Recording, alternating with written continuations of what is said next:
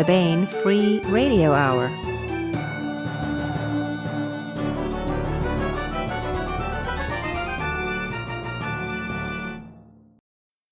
On the podcast, Alpha Centauri Romeos and Beta Proxima Beetles, plus more audio drama, this time featuring Larry Correia's Detroit Christmas. All right now. Welcome to the Baen Free Radio Hour podcast. It's an honor to have you along. I'm Baen Senior Editor Tony Daniel.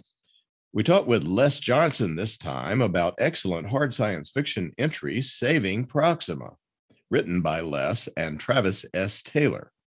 This one is about star travel the hard, realistic way and the weird relativistic effects that have strong and permanent personal consequences for the characters, plus the search for extraterrestrial intelligence and genetic drift, and Les will tell us all about it.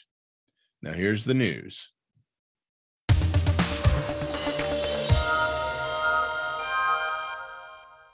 The September hardcovers and trade paperbacks are out at booksellers. Hooray! First is Jekyll and Hyde Incorporated by Simon R. Green. A former London cop is offered a chance at redemption and revenge when he joins Jekyll and Hyde Incorporated.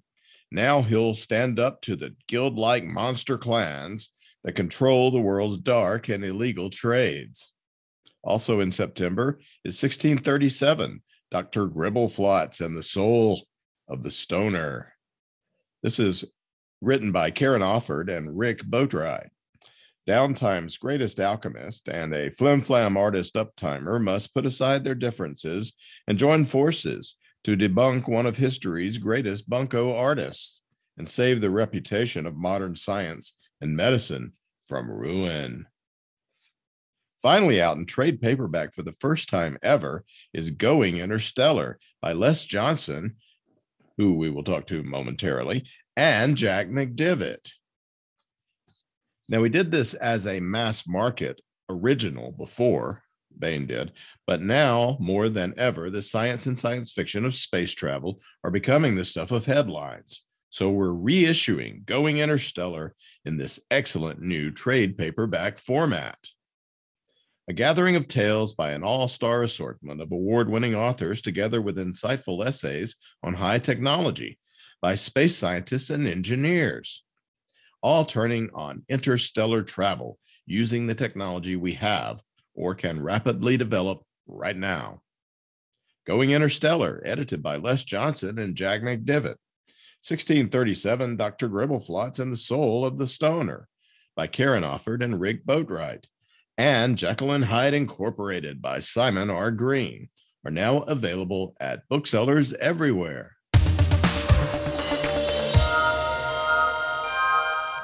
Hey, I want to welcome Les Johnson back to the podcast. Hi, Les. Hey, Tony. Good to be here. Les Johnson is a physicist and author. He is the author of Mission to Metheny, Rescue Mode, which he did with Ben Bova. What's the new one? The new one is the Space-Time War. Right, Space-Time War coming up. Co-editor of science fiction anthologies Going Interstellar, which we're putting out in a new trade paperback edition next month, and Stellaris, People of the Stars. He's a technical consultant on Hollywood films, has appeared on numerous documentaries on the Discovery and Science Channel, and he's also a scientist. He serves as solar sail principal investigator of NASA's first interplanetary solar sail missions and leads research on various other advanced space propulsion technologies at NASA in Huntsville. Can you tell us a little bit of what you're working on, Les? Because it's very interesting. Well, sure, Tony, I can. But I also have to let everybody know that what I do with my writing and being on this podcast is totally separate from my day job. NASA doesn't endorse my work. They tell me it's okay to do, but, I have to give that caveat. So, well, yeah, it's pretty cool stuff. It's really my passion. I'm working on what's called a solar sail primarily, and many of the listeners might be familiar with what that is. But basically, it's an in-space propulsion technology. It means it won't get you from the Earth to space. But once a rocket gets us out into space and runs out of fuel, it's a way to move around in space between the planets, and eventually, I believe, a scaled up version of this might take us to the stars. And it does it by reflecting sunlight. And these large, thin, reflective films called a solar sail that's about the thickness of a human hair, those of you that have more of it than I do. Very highly reflective. It looks like a sheet of aluminum foil. It's really lightweight. And as light falls on that, the particles of light, the photons, they don't have rest mass, but they have momentum. And it's like playing pool. You know, you hit one ball with the other, it bounces back. Well, as these photons hit the sail, they push it and they accelerate it. And you can use that by tipping and tilting the sail to steer. And it's a way to move through space without using any fuel. So the first flight of our that I'm involved with is called the Near Earth Asteroid Scout. And it will fly probably now in early 2022 on the first flight of NASA's big new rocket, the Space Launch System. It's a small spacecraft with about 1,000 square foot sail. And it'll go on a 2-year mission to an asteroid. And so that's going to be what takes it there. That's right. Wow. The rocket gets it to space, and then we take this little spacecraft, and we have these 4 booms that come out and unfurl the sail, and then sunlight pressure will give us an additional speed boost of about 3 miles per second, okay, over the 2-year flight. And that'll get us up to the speeds we need to do a slow flyby of the asteroid. So I'm pretty excited. It's our first interplanetary solar sail mission. We've flown a few in Earth orbit. And then in 2025, we'll be flying a really big one. It's on the order of 17,000 square feet. And it'll be going toward the sun. And that's the one that I think we could scale up to do some pretty exciting missions beyond the edge of the solar system. But that's a whole other topic. 17,000 square feet. Yeah, think about a third of a 5 football houses or something like that. No, it's a lot bigger than my house. Yeah, no. I mean, it's like a Walmart. Or something. It is. It's almost that. It's if you go play football games, it's about a third of the size of the football field. So, what if you're holding this thing? Would it tear? No, you could. If you tried, you could tear it. Back in the day before COVID, when I went to science fiction conventions, I always brought a sample with me to hand out, and people could pass it around. And just by holding it, you think you're holding non-sticky saran wrap. It looks like aluminum foil. It's thinner than aluminum foil, about the thickness of saran wrap. And if you try to tear it, you can tear it. But just by holding it and folding it and wadding it up, it won't tear. It's pretty robust. That's super cool. So if you're doing that, well, now out at booksellers everywhere is Saving Proxima, which you wrote with Travis S. Taylor, and which is it's pretty good hard science fiction book. It doesn't have warp drives and stuff like that in it. So what are the other books you wrote with Travis? By the way, Well, Saving Proxima is the first book in a 3-book series. Each book is going to be standalone, but kind of lead to what comes next in the series. But the first 2 books we wrote was a different series, totally different universe. Yeah. And we started out with a book called Back to the Moon. And the sequel to that was On to the Asteroid. And it was about the U.S.'s return to the moon, which looks like we're on track to do now by the mid-2020s. But when the book was written, we thought it was going to happen in the mid-teens, right? So it takes a little longer in reality than sometimes fiction will let you do.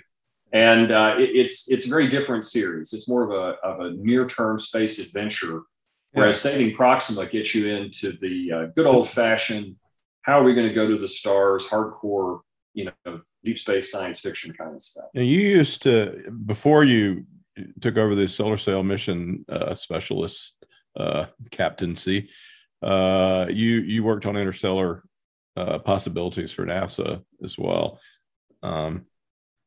For a while. I did, and that's really my passion, Tony. If you look at a common theme for my life in terms of my work job, I managed. I don't know, Tony. The coolest job title I ever had was 20 years ago, and it was NASA's manager for interstellar propulsion technology research, and that basically was saying within known physics. Which unfortunately things like warp drives and all that are not known physics. They're just speculative physics at best, really science fiction. Unfortunately, we're limited to the speed of light to go to the stars, or less, substantially less than that. And so we were looking at different technologies that might enable us to take that journey to the stars.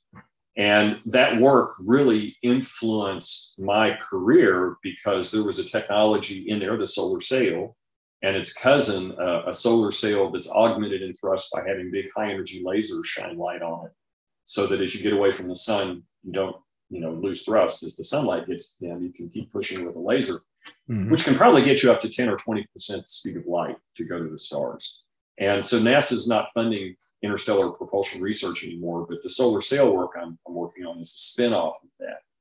And I like to think that the work I'm doing on sails right now, when we go to Proxima Centauri, which, oh, by the way, is the nearest star to the Earth, and we go to a planet there and maybe establish a settlement, when they write the history of that settlement and how they got there, I would like my work on solar sails to be a footnote in that history volume. So that's really what motivates my day job. But in my science fiction writing, it also informs my science fiction, in that I write hard science fiction, which means I want to entertain the reader, tell a good story, do the what if thing, right? Wow, what can we do? And how does traveling close to the speed of light affect the rate at which time passes? Those kind of things. But we try to keep it, Travis and I try to keep it within the realm of known physics. We may not know how to engineer these systems, but anything in our books, we strive to pass the plausibility test. Does what we know about physics say it can be done? Regardless of whether we know how to do it or not, is it possible? And if the answer is yes, it's possible, then by golly, it's fair game. So really, you mentioned interstellar travel. It's informed everything I do. I'm also a part of this nonprofit group called the Interstellar Research Group. You can find them at irg.space on the internet. And it's a nonprofit 501c3 educational group. We have symposia every few years. Our big symposium is actually in September of this year. It's in Tucson with the University of Arizona. And then we'll have a symposium in 2023. And we've gotten 2 proposals for that we'll be evaluating and selecting who will be hosting this then. So your viewers might be interested in checking that out as well. Yeah. Band Books has been a sponsor of that. Yeah, that's what is the descendant of the Tennessee Valley Interstellar Workshop, right? That's right. What we found is the Tennessee Valley Interstellar Workshop, TVIW, was very successful. And the membership was initially, and our meetings were all held kind of in the southeastern USA region, bouncing back and forth between Huntsville, Chattanooga, and Tennessee, and the Knoxville, Oak Ridge, Tennessee area. But what we found out is, as the organization matured and we got to our 5th and 6th symposium, we started having people from all over the country and all over the world participating. And we were approached before 2019 by Wichita State University in Kansas, saying, well, how would you like to do a major disruption and have the Tennessee River flow all the way out here to Kansas so that we can host one of your workshops? So we did. So the Tennessee Valley Interstellar Workshop went to Kansas. And it was shortly after that the organization realized, hey, we've got more global participation now, or as much as we do in our little southeastern USA niche. And so they changed the name to the Interstellar Research Group. And you become a member, you can participate in various ways, scholarships, again, partly sponsored by Band Books, as well as the outreach with these meetings and sponsoring different activities. Yeah, so those are super exciting. Cool. So, well, let's talk about saving Proxima. By the way, we should also mention that Travis is as much of a scientist as anyone. Probably more so. He's got more letters after his name in terms of degrees. He does have a lot of letters. Just about anybody else I know. Yeah. And is a frequent appearer on television as a science explainer guy and host of some shows. He would want us to mention that you need to watch a show on History Channel. I think it's either The Secret or the Mystery of Skinwalker Ranch. Pretty exciting stuff in their 2nd season. And so Travis would be upset if we didn't mention that. It's a good show. Absolutely. Yeah. So you can check that out. So Saving Proxima is as you said, it's hard science fiction. And let's just set it up. So we start with Rain. our main character. What's her? Rain is short for something. Yeah, Rain Gilster. Her name is Lorraine. Her friends call her Lorraine, and she's on the moon.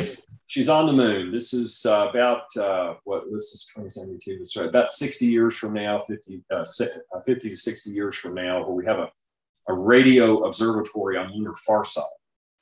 And the lunar far side in the solar system is probably one of the best places to put a radio astronomy, because you never see the radio noise coming from the Earth. There are times when you have 14 days of darkness, so you don't have the radio noise coming from the sun, and you have a view of deep space, which basically is the most radio quiet place you can be, okay? So if you're doing radio astronomy, it's an awesome place to go. And so we say that in the story, as we've returned to the moon, that one of the things we've done is set up on the lunar far side an international radio observatory. And they're not there doing SETI research. They're there doing scientific research, studying astrophysical phenomena.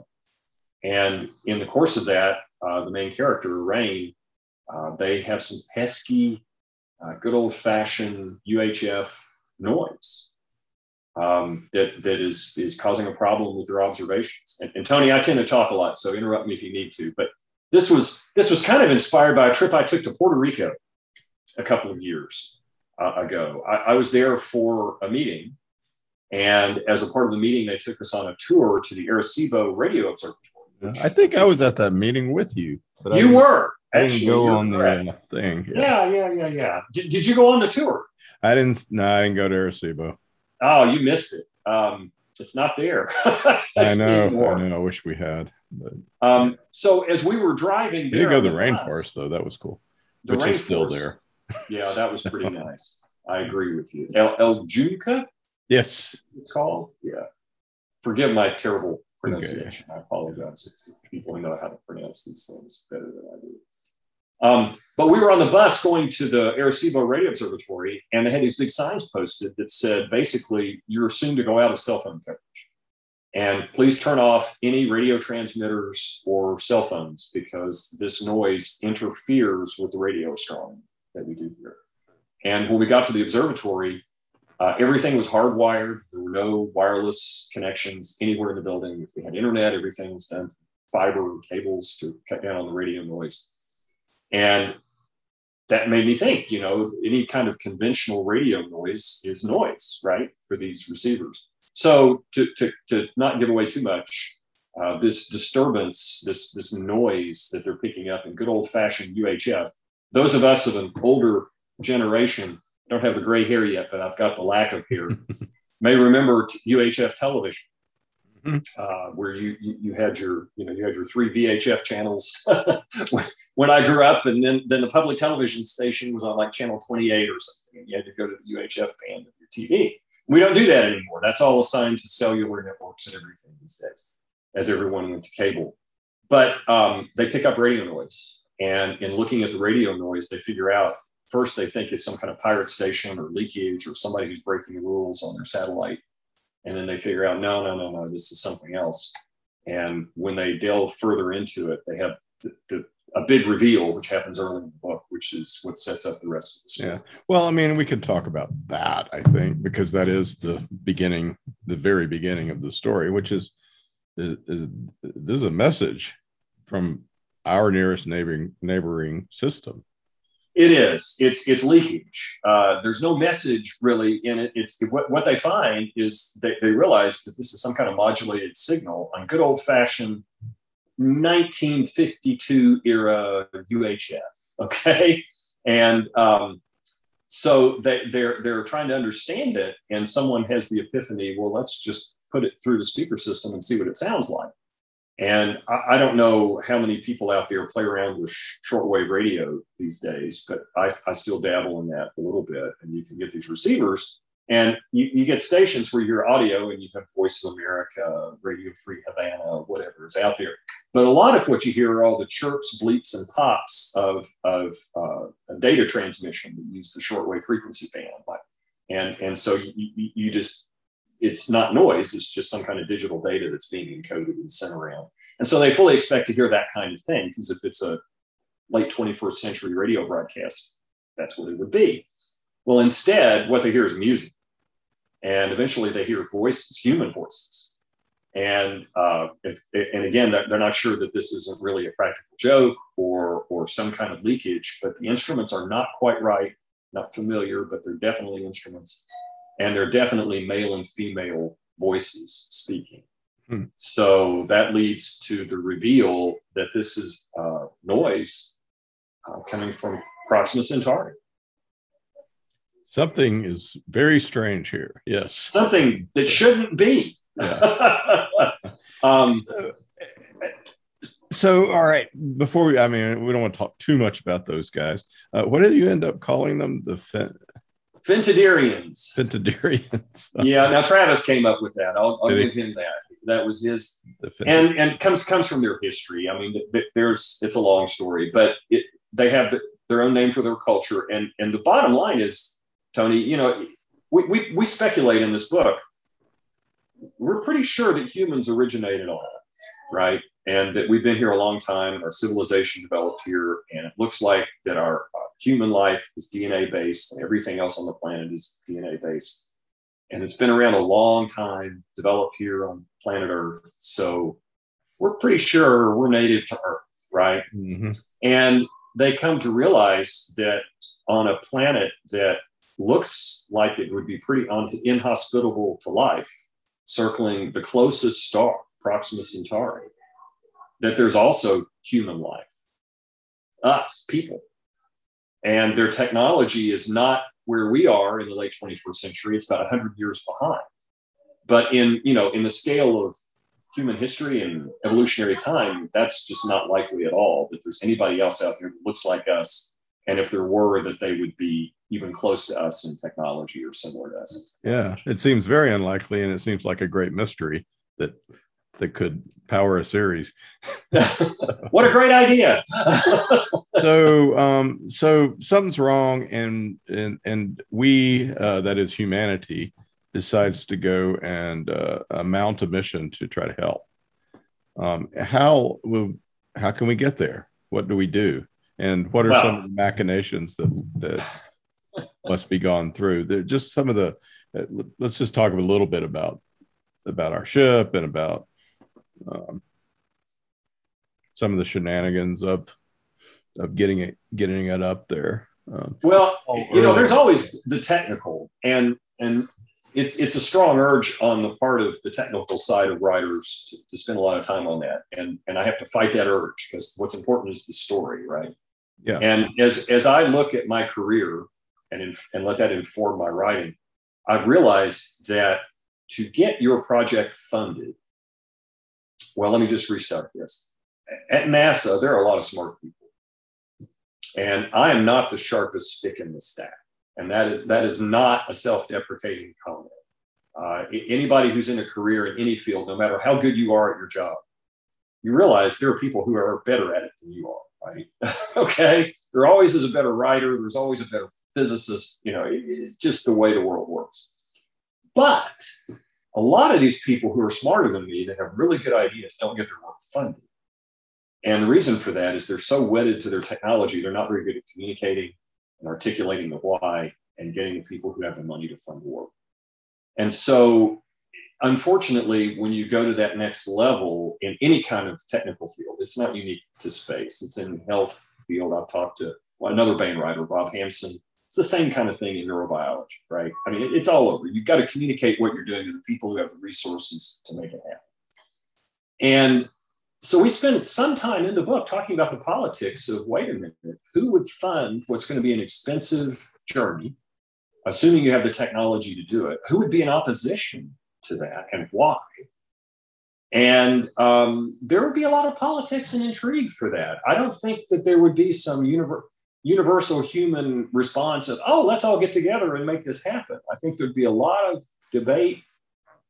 And I think there would be some very opportunity for some nefarious actors, like we have terrorists in the world today, right? Who don't agree with things a lot of us agree with. So might even be a magnet for such folk. Yeah, because the existence of the Fentidarians on Proxima, and we talk about this with the effect of different world religions, might be an issue for some world religions. a big issue, right? Mm-hmm. And some world religions might discount them as not really being human and they might be evil or something. So there's a lot of that at play that you have to do to get the technology, right? And then you have to assume you have the technical capability to go. And so Travis and I came up with an approach that would work to go to the stars. There'd have to be lots of engineering miracles between now and then to make it happen. It's something called a photon drive. And it's kind of a solar sail on steroids, in that instead of reflecting light from the sail to get thrust, you basically put extremely powerful ultraviolet laser on your spacecraft. And instead of hot gas going this way to propel your spacecraft in the other direction, you use light going this way to propel it in the other direction. It's called a photon drive. And you can theoretically get up to speeds fairly close to the speed of light if you have enough power to do that. So where are the photons flowing from? They're going from the spacecraft. And it's hitting a sail there's no sail. Just imagine photons have momentum, just like hot gas does. So they're just like pushing. Yep, they're just pushing. And there's a side benefit of this, and these, you're Bayan readers out there. An extremely powerful ultraviolet laser propulsion system would make a pretty darn powerful weapon. So there are a lot of issues with the space drive that's based on that. And you got to be really careful where you use it, where it's allowed to be fired up, and what direction it's pointed, because it could become a dangerous weapon also. What makes all these photons? Is it nuclear? We get that you can have compact fusion reactions. There's been a lot of progress, and like a chain of smaller little fusion things. And right now there's a huge effort to miniaturize fusion power systems to help with our energy problems around the world. And there are various pretty high-profile named companies that are claiming that they're going to have compact fusion power systems out in the next few years. And it's not too big of a stretch then to assume that would evolve over the decades to be more and more compact, that you could put it on a spacecraft. Mm-hmm. So this will get people up to relativistic speeds over the time it takes to go to the Proxima Centauri system. Yeah. And Proxima is the brown dwarf, or? Well, you got me cold here. I'm not exactly sure what its spectral class is. I do know it's a lot dimmer than our star. Mm-hmm. And in order to get in the Goldilocks zone, you have to get a lot closer to the star. And when you do that, your orbital velocity to be stable is a lot faster. And so a Proximan year, a Fentiderian year, is about 11 days. I mean, they're really zipping around the planet pretty about the star pretty rapidly. Proxima is also a flare star, which means every now and then it sends out a lot more than our sun does, a lot more solar storms and radiation. So the planet has to have a pretty strong magnetic field like Earth does in order to protect life on the surface. And that's part of the mystery that deepens, is how could there possibly be human life, that's like us on a planet that is so radically different. Yeah. And the other thing that you invent is a cryogenic, putting people under for some of this time. And that's not a new idea. What's new is there's been a lot of work over the last several years in understanding torpor and how different animals hibernate. And in terms of people who have fallen through the ice and been oxygen deprived, but when they fall through the ice in extremely cold water and their body temperature goes down, you can survive more than a minute without oxygen, maybe a few minutes, which is 100% increase in the amount of time you can live if your body's really cold. So there's a lot of research now, and there are actually, for medical research now and for saving lives, they actually induce colder body temperatures to save people's lives now in hospitals. I won't go into a lot of details, but we had some dear friends of ours who had a grandchild born that had to be put in basically really cold environment for the first few days of the child's life because of some complications during the pregnancy and the delivery. And it avoided any neurological damage because they were able to get get the body cold, so that as the body repaired itself, it didn't damage itself.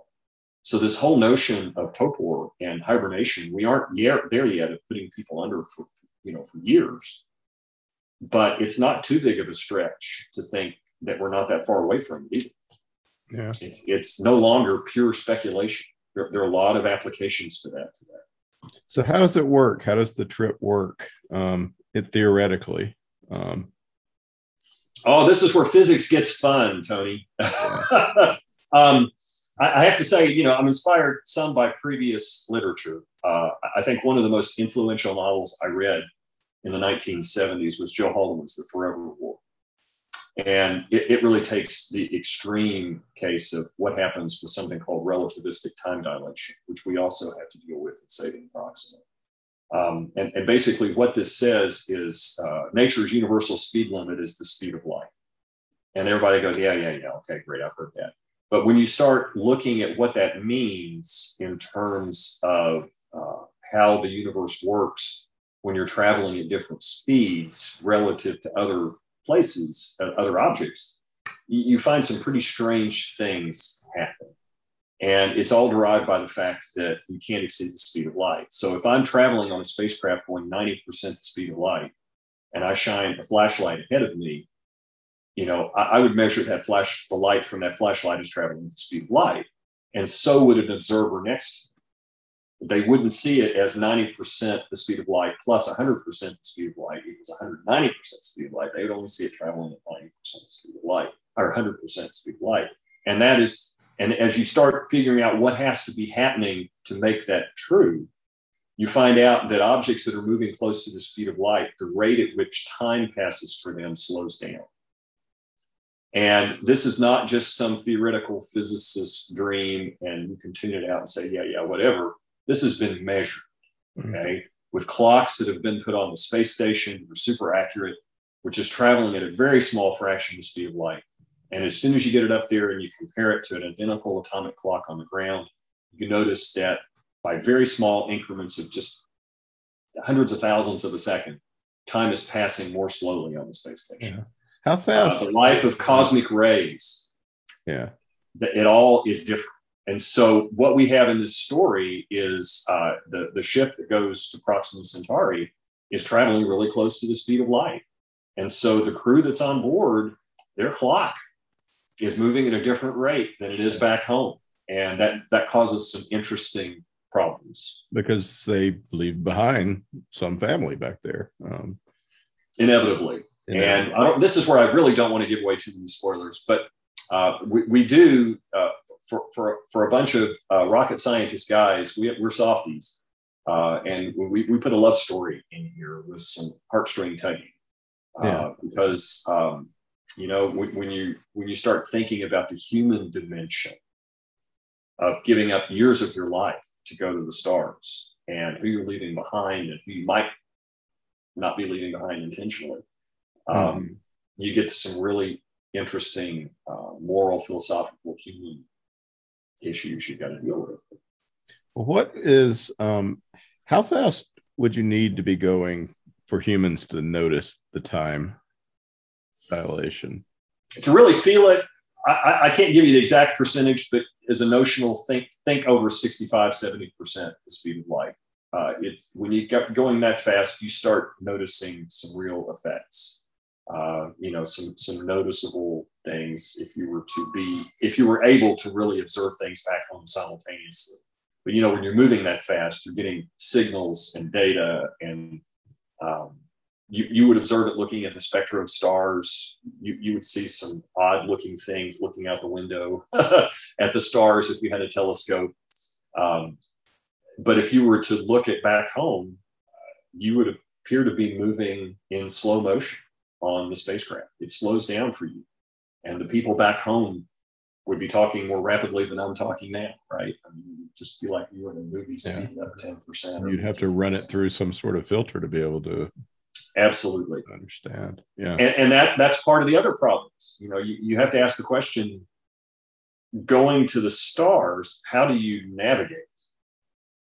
And we play with that too in the book, because the interstellar distances are unimaginably vast.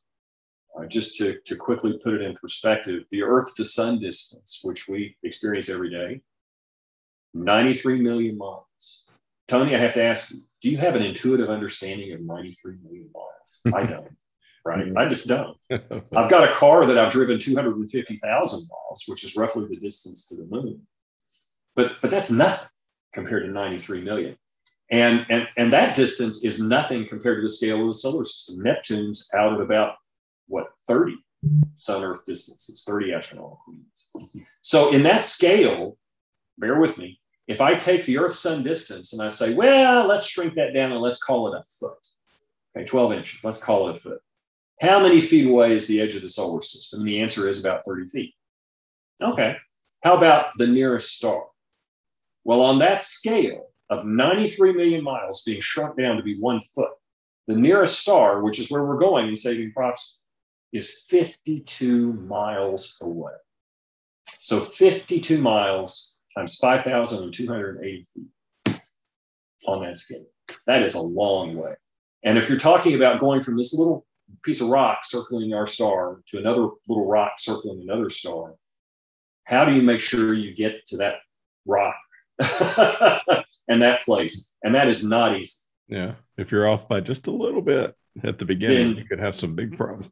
Big problems. So yeah, we play around with that too. So the ship is called the Samaritan. Talk, I don't want to get too much away, but I really was interested in the idea of genetic drift and what that has and how that can mess up even a civilization. Can you explain that a little bit? Because that's some of the sense of wonder of the book comes from that understanding.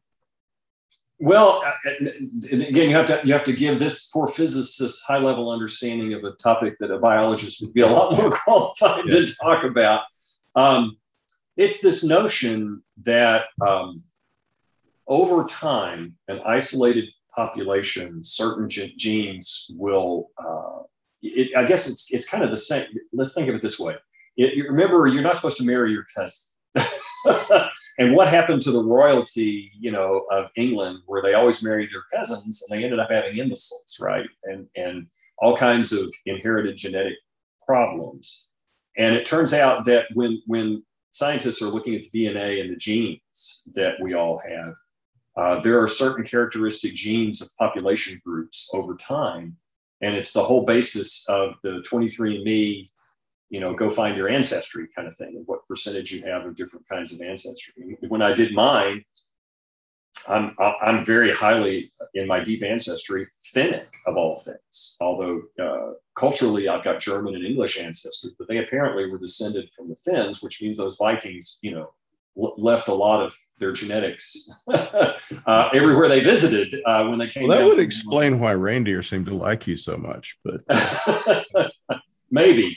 So growing up at your house, yes, and so you can kind of tell by my genes what my genetic ancestry is like, and what it's kind of similar to, and all that plays into this notion of genetic drift and genetic similarity. And biologists can also use that to determine how long a population has been isolated by changes that happen in the genome, the expression of those genes from the intermarrying and child rearing from what was the source population. And if they know the source population and they look at the differences in the genes and how many mutations and how many pairings had to have happened in order for these things to express the way they did, they can run back the clock and say, oh, this population's been isolated for X thousand years or X hundred years at the lower limits, probably, for that kind of thing.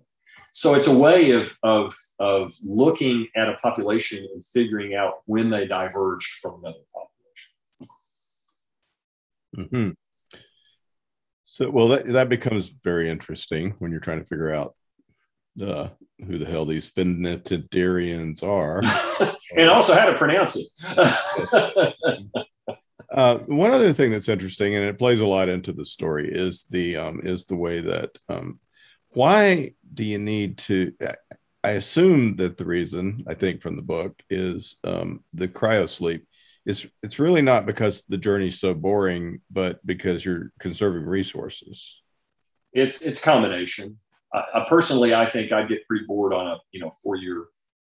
Get me and my closest friends and put us in a small house and instant death on the other side of those walls and in deep space, and we have to get along for 4 years or 4.5 years. I think that would be really hard. I wouldn't mind sleeping part of that away.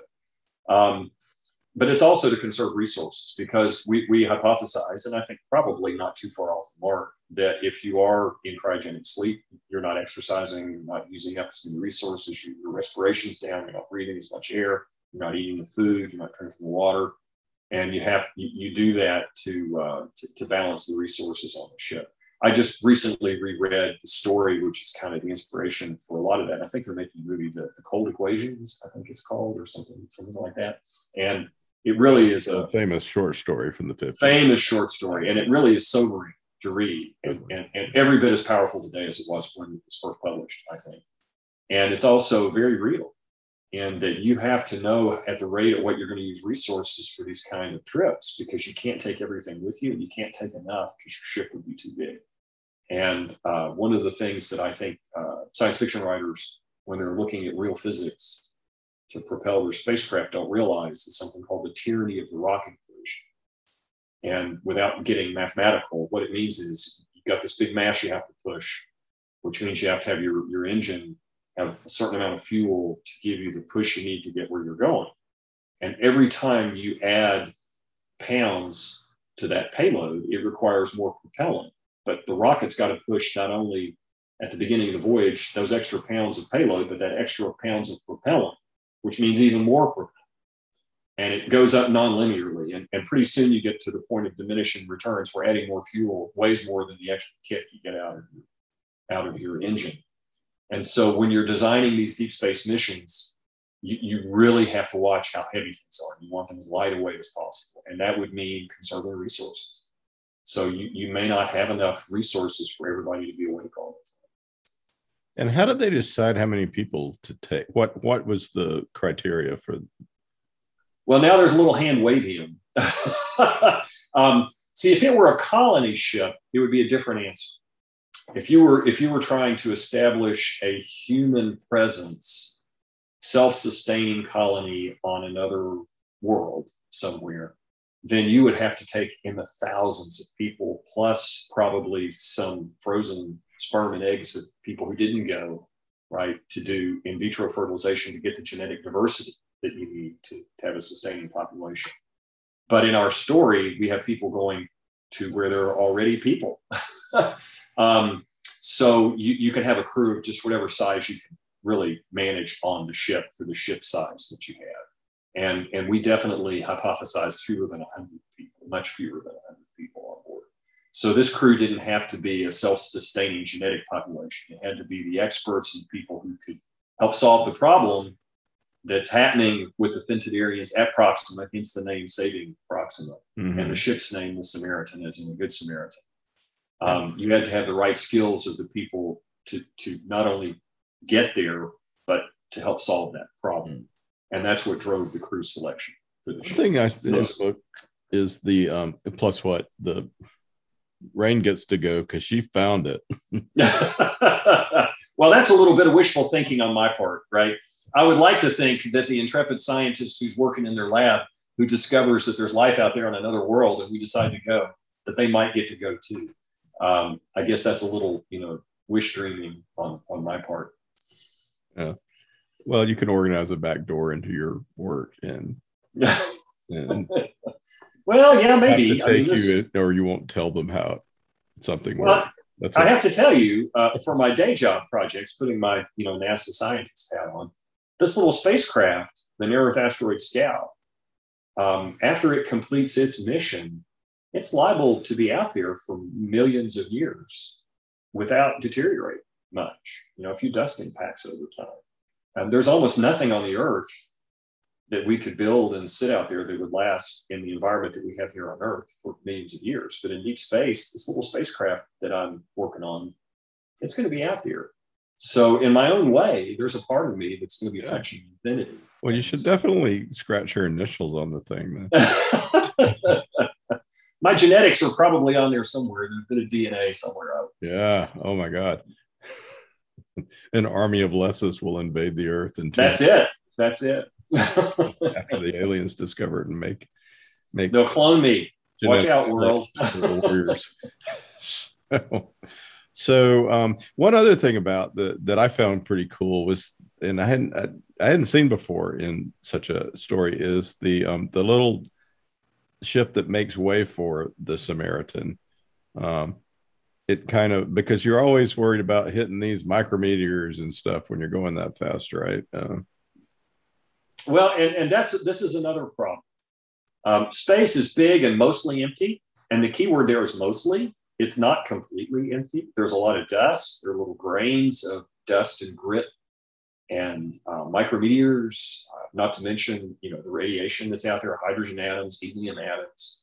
And when you're traveling, and so between here and that 52 miles times, 5,280 times 93 million distance, even a few dust grains, and you hit them traveling, well, a pea. Let's say there's a chunk of whatever piece of part of matter out there that's the size of a pea.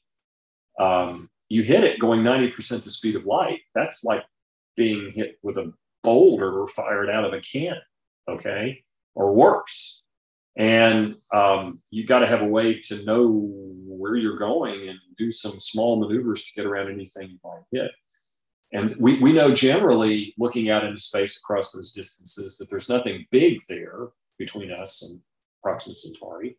And we know there's probably some dust, because we can see a little, if you integrate, your line of sight, and it's a little dimmer sometimes than other times of the year when the Earth's going around the sun looking at it, you can say, okay, there might be a variation of the dust density, on this path to Proxima Centauri.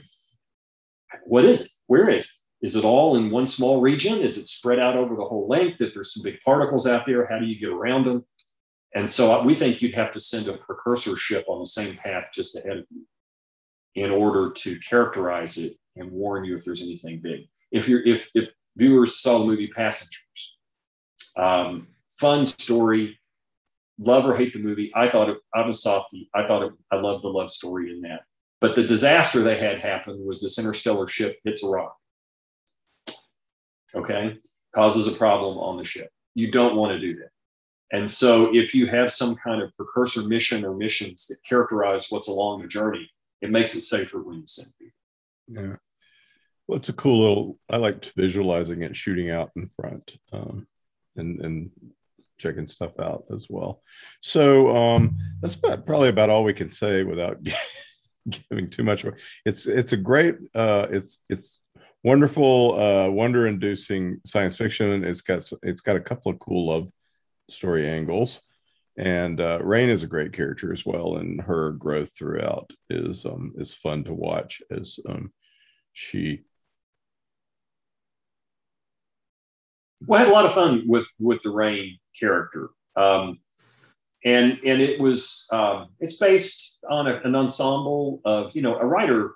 You create characters, and you can't help but somewhat base some of them on an ensemble of people you know. So it's not all one person I know. It's kind of a characteristic of a lot of people I've met that kind of roll into some of the characters.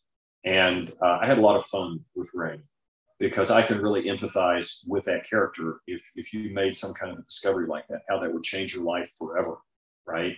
And what it would mean, not just to your professional life, but to your personal life and your life aspirations.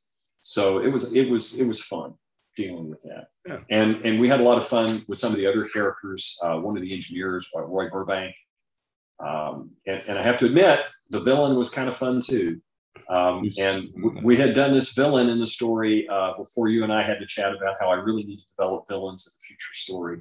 And we had a lot of fun fleshing out that, villains can be villains for various reasons, and sometimes they have good intentions gone awry. Let's just leave it at that. Yeah.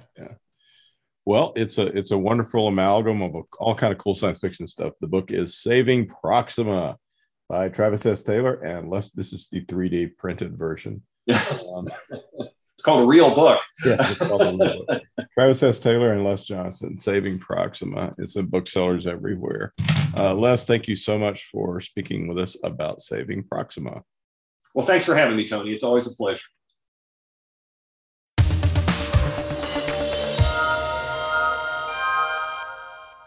Private Eye Jake Sullivan is a war hero and an ex-con. He's free because he has a magical talent, and the feds need his help in apprehending criminals with their own magical abilities. Jake's talent is gravity spiking. He can vary the force of gravity however he wishes in an area. When it comes to spiking, Jake is the best. Now, a rich beauty walks into his office to hire Jake to find her missing husband, a magical healer who has ties to the Detroit mob. Jake takes the case, but little does he know that there are plots within plots waiting to ensnare him, and solving the case may require fighting for his life, with the odds stacked against him. Here is part one of Larry Correia's Detroit Christmas. The entire audio drama is also available for sale at Bain.com and on Audible.com.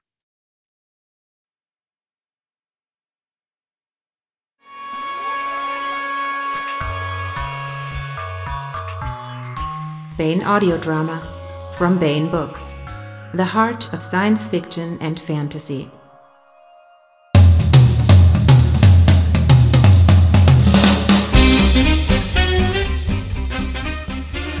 Bain Books audio drama presents Larry Correia's Detroit Christmas, based on the novella by Larry Correia set in the world of the Grim Noir Chronicles.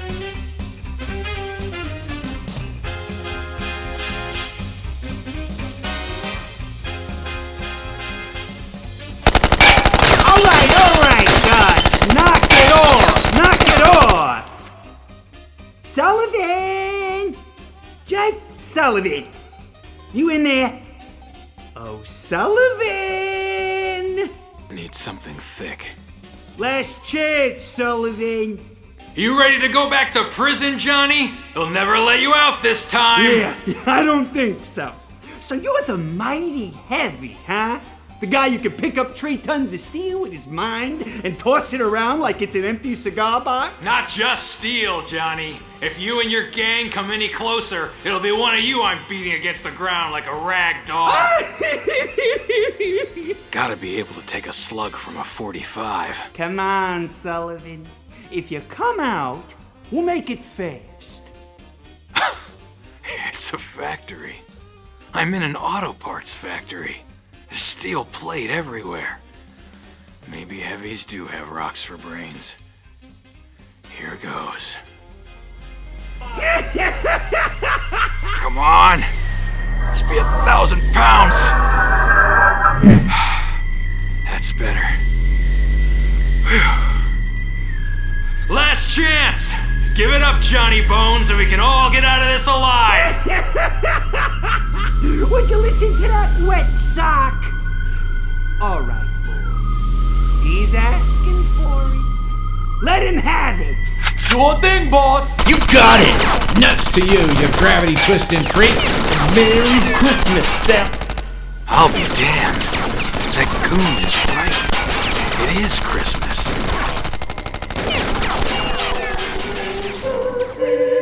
Glory to the newborn King. Peace on earth and mercy mild. God and sinners.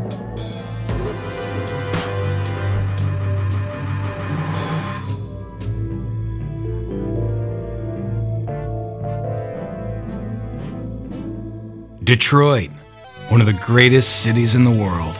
The crossroads of industry and commerce, the American Paris, the city of champions, Blimp Town, Motor City, call it what you want, it's one crowded place. Nearly 2 million people live in Detroit, but on that early Christmas morning, only a few of them were trying to kill me in particular. 6 to be exact, Johnny and Mikey Mapplethorpe and their gang. Only everybody called him Johnny Bones and his brother Snowball. It all started 2 days before when I was coming into the office. The sign on the door reads, Sullivan's Security and Investigations. Unfortunately, things were slow. My last investigation job had meant confirming to an angry wife that her husband liked prostitutes. I used that money to pay the rent. Other than that, I was busted. Then, Emily Fordyce walked into the office. Mid-20s, brunette and petite. She was wearing a blue dress, 10 minks worth of coat, and shoes that cost more than all of my earthly possessions combined. And did I mention she was a knockout? Are you Heavy Jake Sullivan? That's me. And you're a magical active. That's why they call me Heavy Jake. I'm a gravity spiker. What can I do for you, Miss... Mrs., actually. I'm Emily Fordyce. How can I help you, Mrs. Fordyce? I'm here about my husband. He's been missing for a week. Sorry to hear that, but this sounds like a matter for the police. I went to the police. There's been no ransom note, and the police say he's most certainly dead. Do you mind if I smoke? Not at all. Got any matches? Sure, let me light that for you.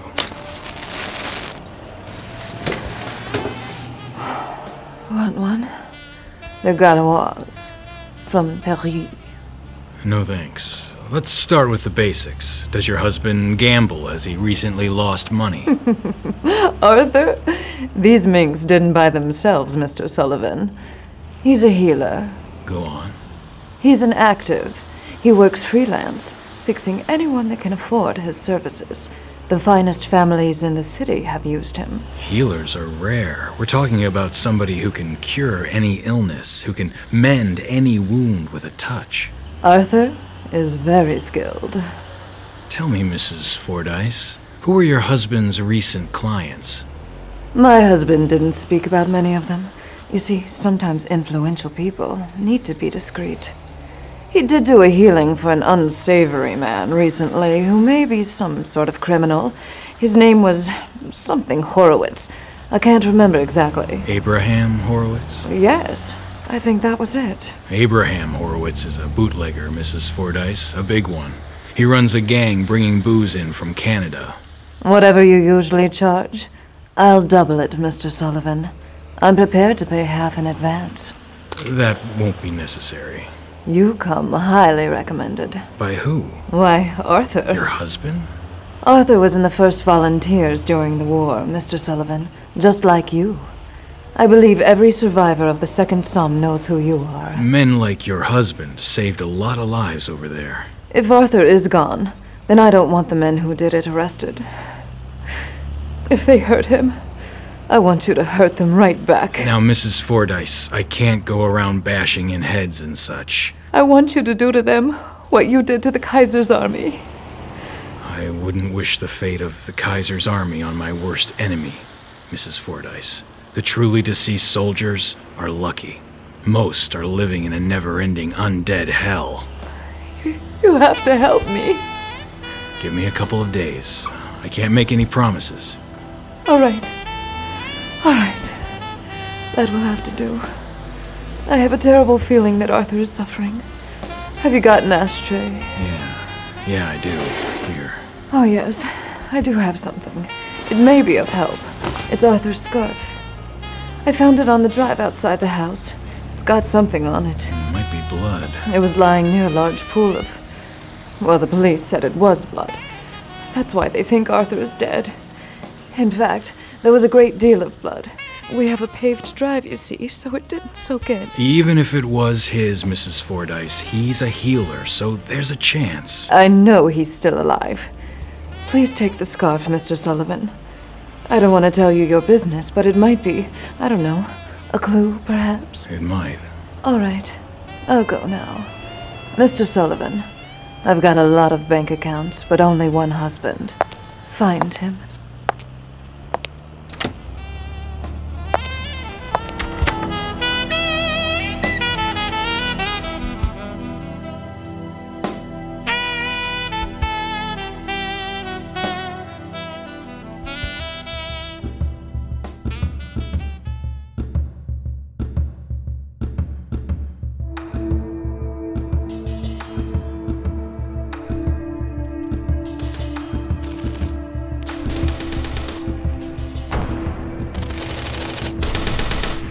mein Gott! Die Schweren kommen! Die Schweren kommen! Die tragen Louis Maschinengewehr! Bitte Gott, lass mich schnell sich quetschen! Ah! Nein! Nein! Strikers! Concentrate power! Throw them and crush them! Now! Now! Now!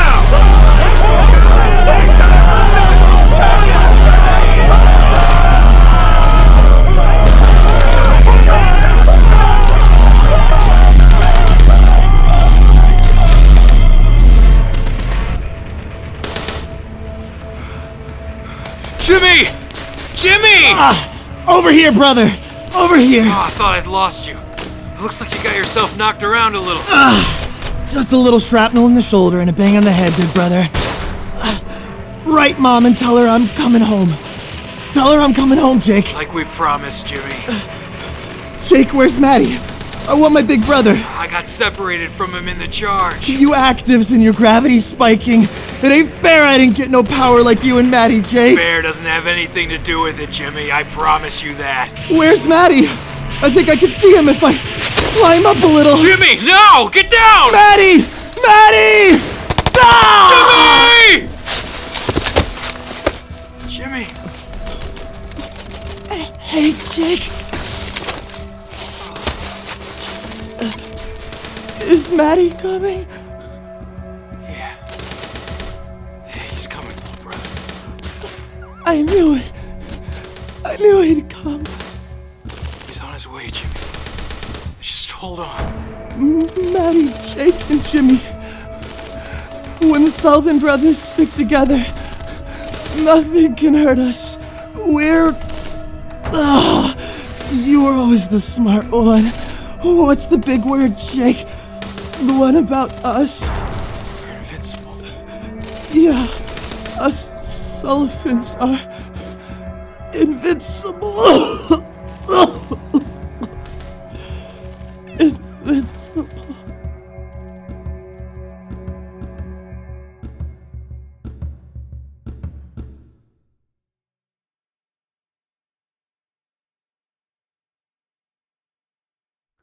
Wenceslas looked out on the feast of Stephen, when the snow lay round about, deep and crisp and even. Hello, Sadie. Jake Sullivan! What brings you to this part of town? You haven't lost all your money and taken to the hooch, have you? Nah, Sadie, I came to see you. How's your hawk shop doing? Great if you like dealing with four-flushers all day. You in the market for a fine timepiece? Cut it out, Sadie. I came because you're still the best finder in the business. Nice hat. Is that made of tinfoil? Keeps out the voices. Some of them, anyway. I picked up a screamer this morning. Whew! Poor thing won't shut up. You know how it goes. No, not really. Did you bring me something? I brought you a sandwich. I know how you forget to eat sometimes, Sadie. Thanks. But that's not what I meant. A Christmas present. It's almost Christmas, Jake. Oh, yeah, it is, isn't it? You gotta celebrate. We're still kicking, and that's saying something. Ain't you got no family to go to, Jake? Not anymore. Well, then I'm sorry for you, Jake Sullivan. I appreciate it, Sadie. I really do. I've got a job for you. A finder job. This scarf got a little blood on it. Find me the body that blood came out of, and I'll give you $50. This is a rush job. Half up front. And you still owe me a present. Fair enough. But what do you get, the woman who's already got everything? I'm running low on tinfoil. Uh-huh. Rush job, eh? I've got just the spirit for you. Strongest thing on her plane. I call her May, 'cause you know she kind of reminds me of Mae West. Bringing her in burns up all my power for a few days, but she works real fast. I'm warning you, if this body ain't close, it could take time. If you find it soon, it's double the tinfoil. You kid, but lots of things can go wrong. If the body is buried real deep, it takes time. If the thing I'm finding is behind iron, if it's been cut up into little bits and scattered, or if it's been burned to ash... Just do your best, Sadie. I need to open up to the spirits. Hold my hat for me, will you, Jake? Sure. That's better. Here comes May. Holy smokes! There's May. Ain't she a good girl? Yes, she is. May's my good girl. She likes you, Jake. That's good, I guess. If anybody can find your guy fast, May can. Now sniff this here scarf, girl. Oh, she's got it! My girl's got the scent! Shouldn't be very long. All right. I've got another lead to follow in the meantime. Don't worry. I'll let you know, Jake. Sadie, I gotta tell you, she's an impressive critter, but I don't see the resemblance to Mae West. Beauty's in the eye of the beholder, Jake. Don't you know that? The eye of the beholder!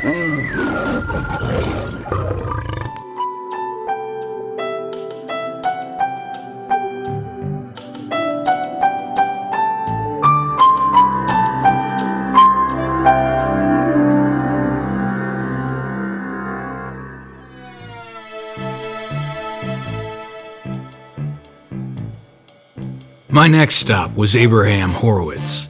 Horowitz ran the Purple Gang, and the Purple Gang ran most of Detroit. Predominantly Jewish, they were the strongest on the east side, but there wasn't a criminal activity in this city that they didn't have a piece of. Mostly they stuck with bootlegging, tried to limit their killing to competitors, and held the petty crooks under heel well enough to keep the law happy. They were tough enough that even Al Capone knew it was easier to buy from them than to go to war. Well, what do we have here? A likely-looking bird, if you ask me. Let's ruffle its feathers and see if it squawks. I'd like to talk to Mr. Horowitz. You got an appointment? This is a sugar warehouse. But you don't look like you're here to buy no sugar. Tell Mr. Horowitz it's about a mutual friend, Arthur Fordyce. Fordyce? Hey, didn't the boss say something about some cat named Fordyce? Shut up, Ralphie. And who are you supposed to be? Jake Sullivan. Listen, is Isidore Leibowitz around? We were in the joint together. He can vouch for me. Buddy, Izzy got put in the ground weeks ago. He ain't vouching for nobody ever again. I hadn't heard. He got shot in the teeth. If you was his friend, you should have knew that. Mr. Horowitz said no visitors. Not till the Bone Man leaves town. Shut up, idiot. Why don't one of you guys go ask Mr. Horowitz if he wants to talk to me? Yeah? Well, he's busy. You should come back, never. Now beat it before we beat you. I'm gonna have this cigarette. To give you time to go talk to your boss. Nice blade. I'll tell you about time. You know what time it is? Can't say that I do. It's time for you to say you don't want no trouble. Does that ever work? Now it's time for you to bleed. I want to slice you open. Kid, guy's a lot tougher than you have said that, and look at me, still standing.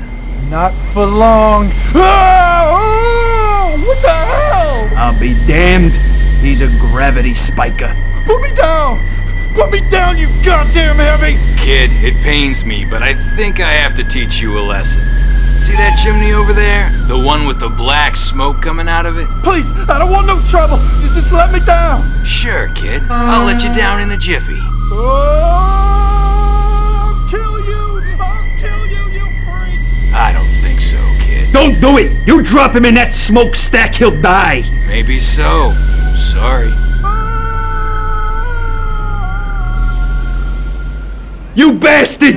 What did you do to Ralphie? It's Christmas time. I sent him to go see Santa Claus. Why, you? I'm gonna ventilate you, Heavy. Nope. Oh!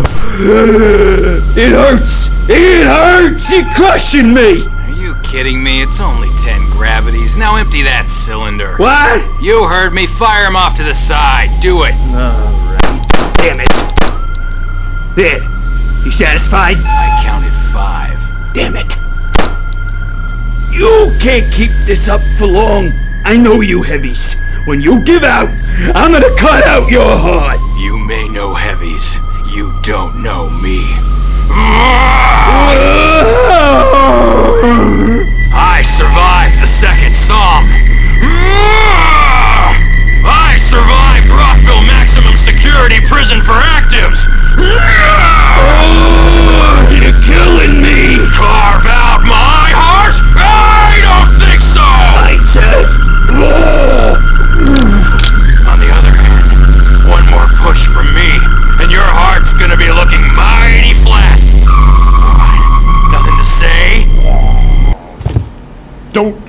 Don't hurt me!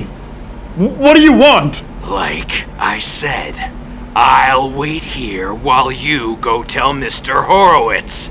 Got it? Yeah, got it. Hey, watch out for that! Door. Ouch.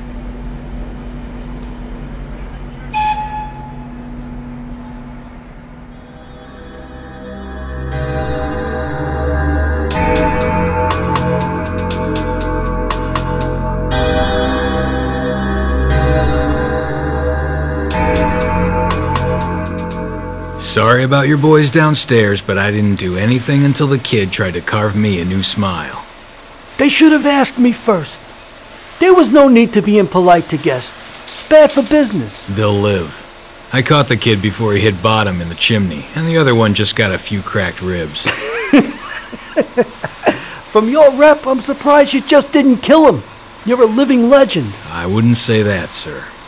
Now, the way I hear it, you got early release from Rockville Prison because you're so good at that magical heavy stuff. My heavies down there said you're downright frightening how much power you got.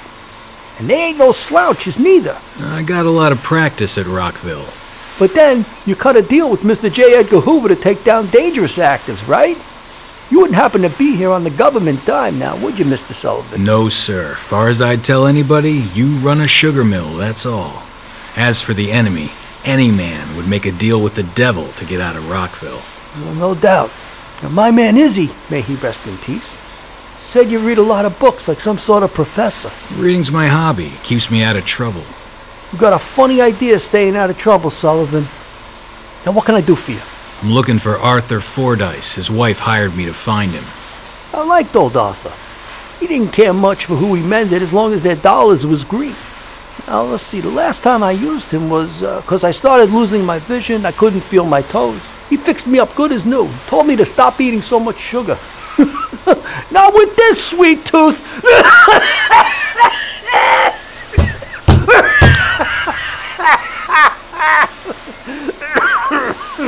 So you know the man?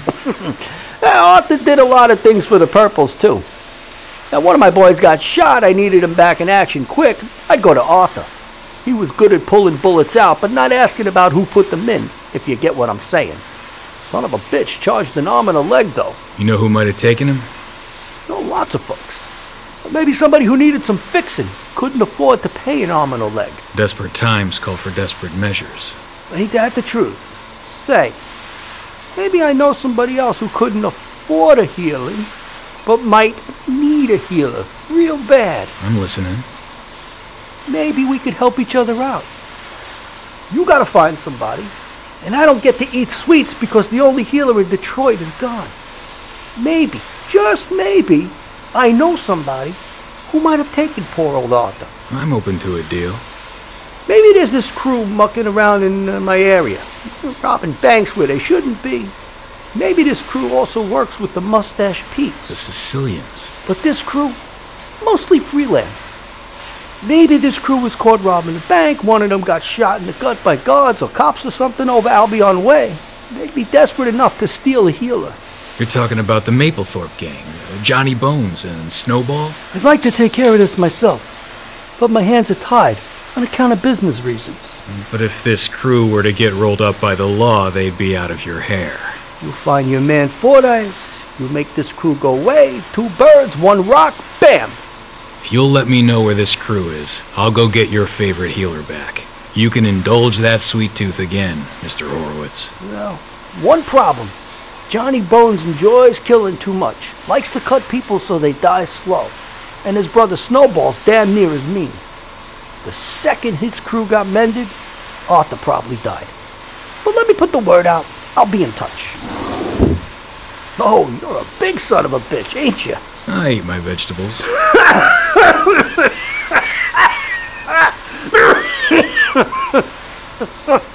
When you come up against Johnny, you're gonna have to kill him fast. Shoot him, squish him with your power, whatever you gotta do. Don't try to talk to that crazy shot. He'll cut you to pieces or his brother will freeze you just to watch you break like glass. I'll try to be careful. You goddamn better. Mark my words, Sullivan. Take them fast or you'll regret it.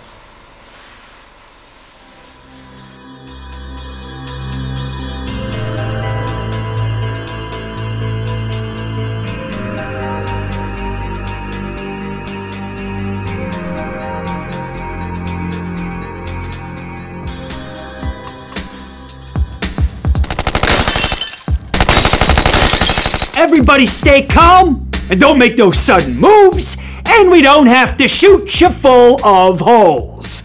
That sound like a good deal? Please don't kill us. Please. Didn't you hear what I just said? Please don't shoot me. I'm not gonna shoot you. I said stay calm. I'm begging you. I'm begging you. I'm not gonna shoot you, lady. You see my hand? Now watch. See how I make it grow into a knife? I'm gonna slice you into a million pieces with this hand. No. It's your own damn fault. Don't you see? You're not staying calm. Now that goes for anybody in this bank. Now get those money bags full over there. Hey, Johnny, look what I got here. Let me go. Let me go, goddammit. Get down on your knees, or I'll blow your brains out. A bank guard! Don't tell me he was trying to be a hero. Nah, the coward was trying to sneak out. Can you believe it? Ooh, that's bad. That's very bad. I think we need to make a special example of this guy. What? What are you gonna do? What are you gonna do? Why don't we show him, Snowball? Here we go. How's about that, Mr. Bank Guard? So cold. So cold. You better bundle up, fella. It's about to get a lot worse. At least for you. Do it, brother. Freeze his ass. No. Still as a statue. Nice work, brother. He had it coming. I wonder what would happen if I gave him a little push. Whoops! I think I broke him. And what do you know? I like my ice crushed. Yeah, that's right, Johnny. Stomp him. Stomp him.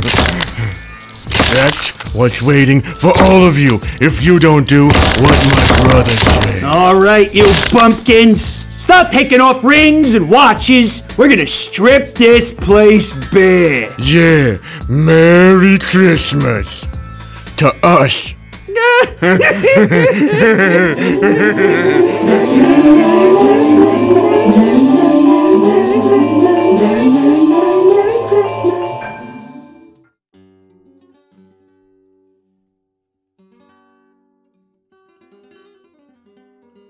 That was part one of Larry Correia's Detroit Christmas audio drama.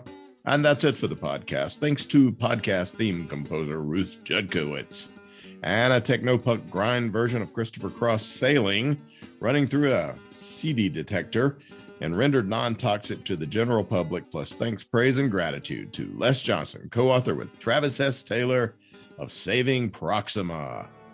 Please join us next time here at the hammering heart of science fiction and fantasy, and keep reaching for the stars.